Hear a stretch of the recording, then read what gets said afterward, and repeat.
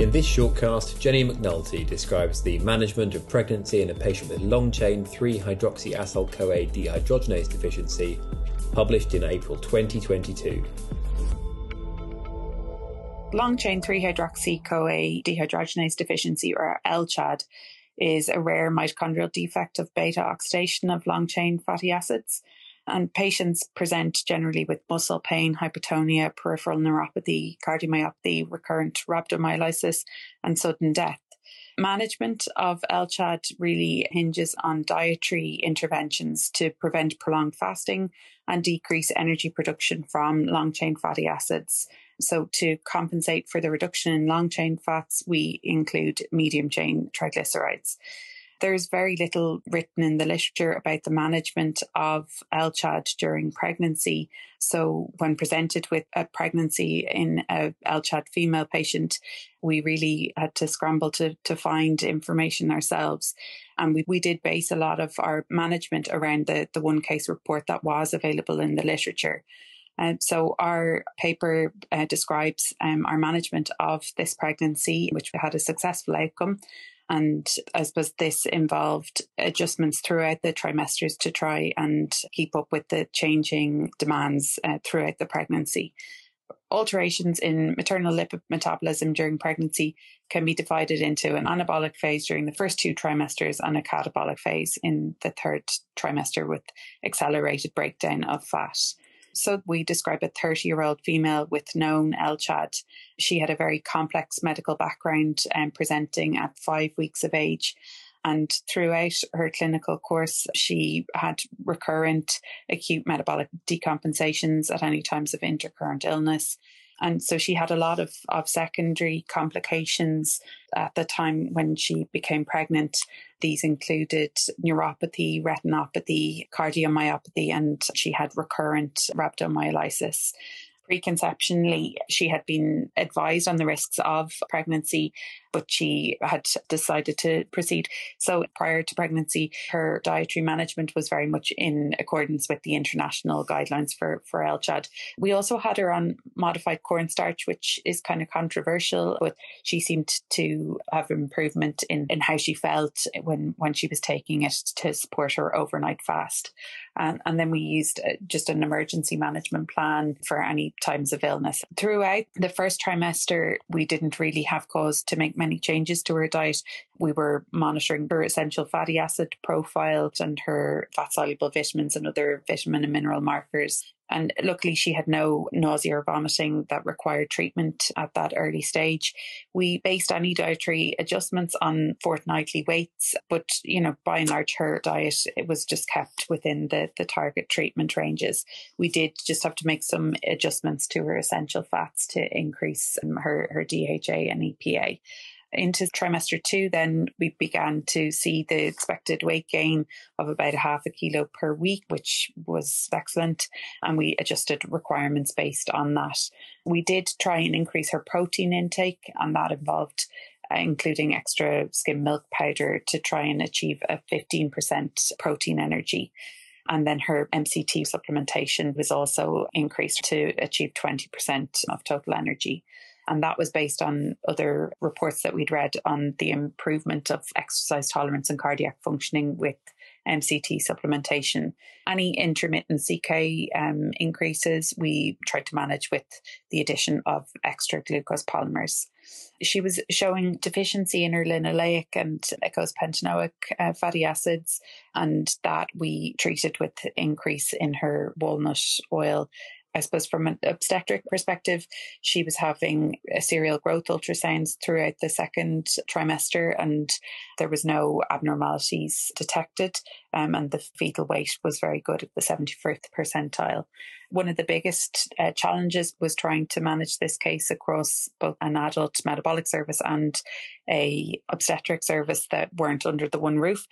So we had many MDT discussions over Zoom to start to plan for the delivery of the baby. And, from a dietetic perspective, we discussed breastfeeding, and there was no known contraindications to breastfeeding, but it wasn't something Mum was overly keen on doing. Coming into the third trimester then, this was the time when we expected to kind of see that there would be increasing metabolic demands and therefore a higher risk of decompensation. So we increased the frequency of her monitoring, so we would see her every week, and prophylactic low molecular heparin was prescribed. Her blood monitoring went to actually twice weekly from 30 weeks. At that point, she was meeting her calorie requirements and her weight gain was sufficient. We rechecked her fat-soluble vitamins and her vitamin A was low despite supplementation, but this was felt that hemodilution was probably the reason for the decrease.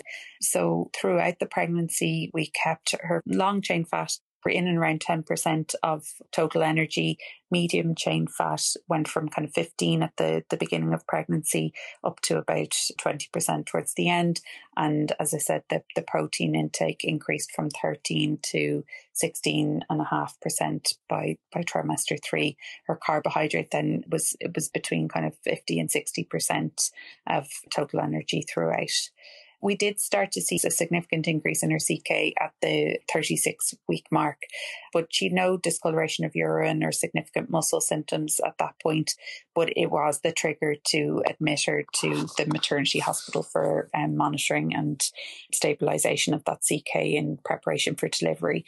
The antenatal corticosteroids were also administered for fetal lung maturation.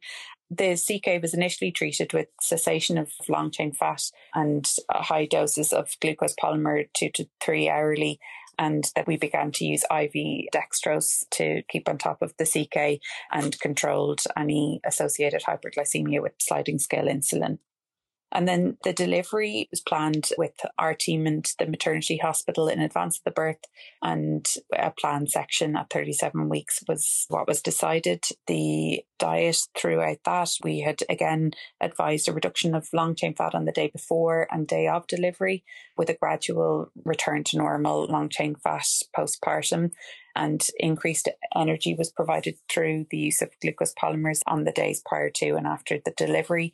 And then dextrose 15 with appropriate electrolyte supplementation was used during the delivery and immediate recovery period. MCT supplementation was maintained throughout using the usual dietary plan. The child was born at 3.1 kilos and the cesarean section was uncomplicated. Postnatally, the infant stayed on the ward with mum and underwent serial pre-feed screening for hypoglycemia and has remained very well. So there's very limited data on the management of pregnancies in patients with LCHADD. The first published information on the management of pregnancy was on a patient with the same genotype as our patient, homozygous for G1528C. The biggest risk that we were trying to avoid was the acute fatty liver of pregnancy, AFLP, as it's a potentially life-threatening disorder. And it tends to present in the third trimester or early postpartum period. The risk of AFLP in a mother with LCHADD is higher if the mother is a carrier and the fetus is affected, rather than if the mother had LCHADD or the fetus was a carrier. So AFLP and HELP were considered a potential complication in our patient. Apart from deranged liver enzymes, no further deterioration in liver function or evidence of coagulopathy was seen in our patient. So she had had 4 acute hospital admissions in the 4 years preceding her pregnancy with elevated CK levels throughout. And I think this is one of the most interesting findings, was that we had looked at the CK levels pre-pregnancy in those 4 years prior and then compared them to her CK throughout the pregnancy. And there was a really significant improvement in her CK throughout and even in the postpartum phase.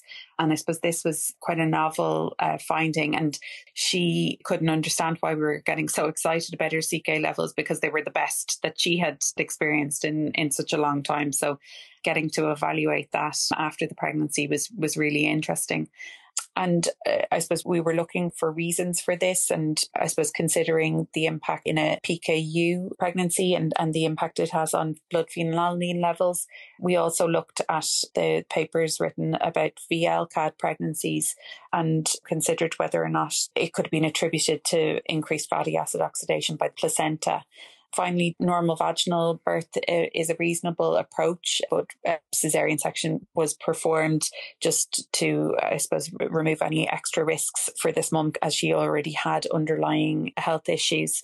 And in terms of the dietary management, it required a lot of dietary intervention and monitoring and adjustment, but it just shows the really important role a dietitian plays in the management of LCHADD, and in particular during pregnancy. So if you'd like to hear more about the paper, you can just click on the link at the end of the podcast. And thank you for listening.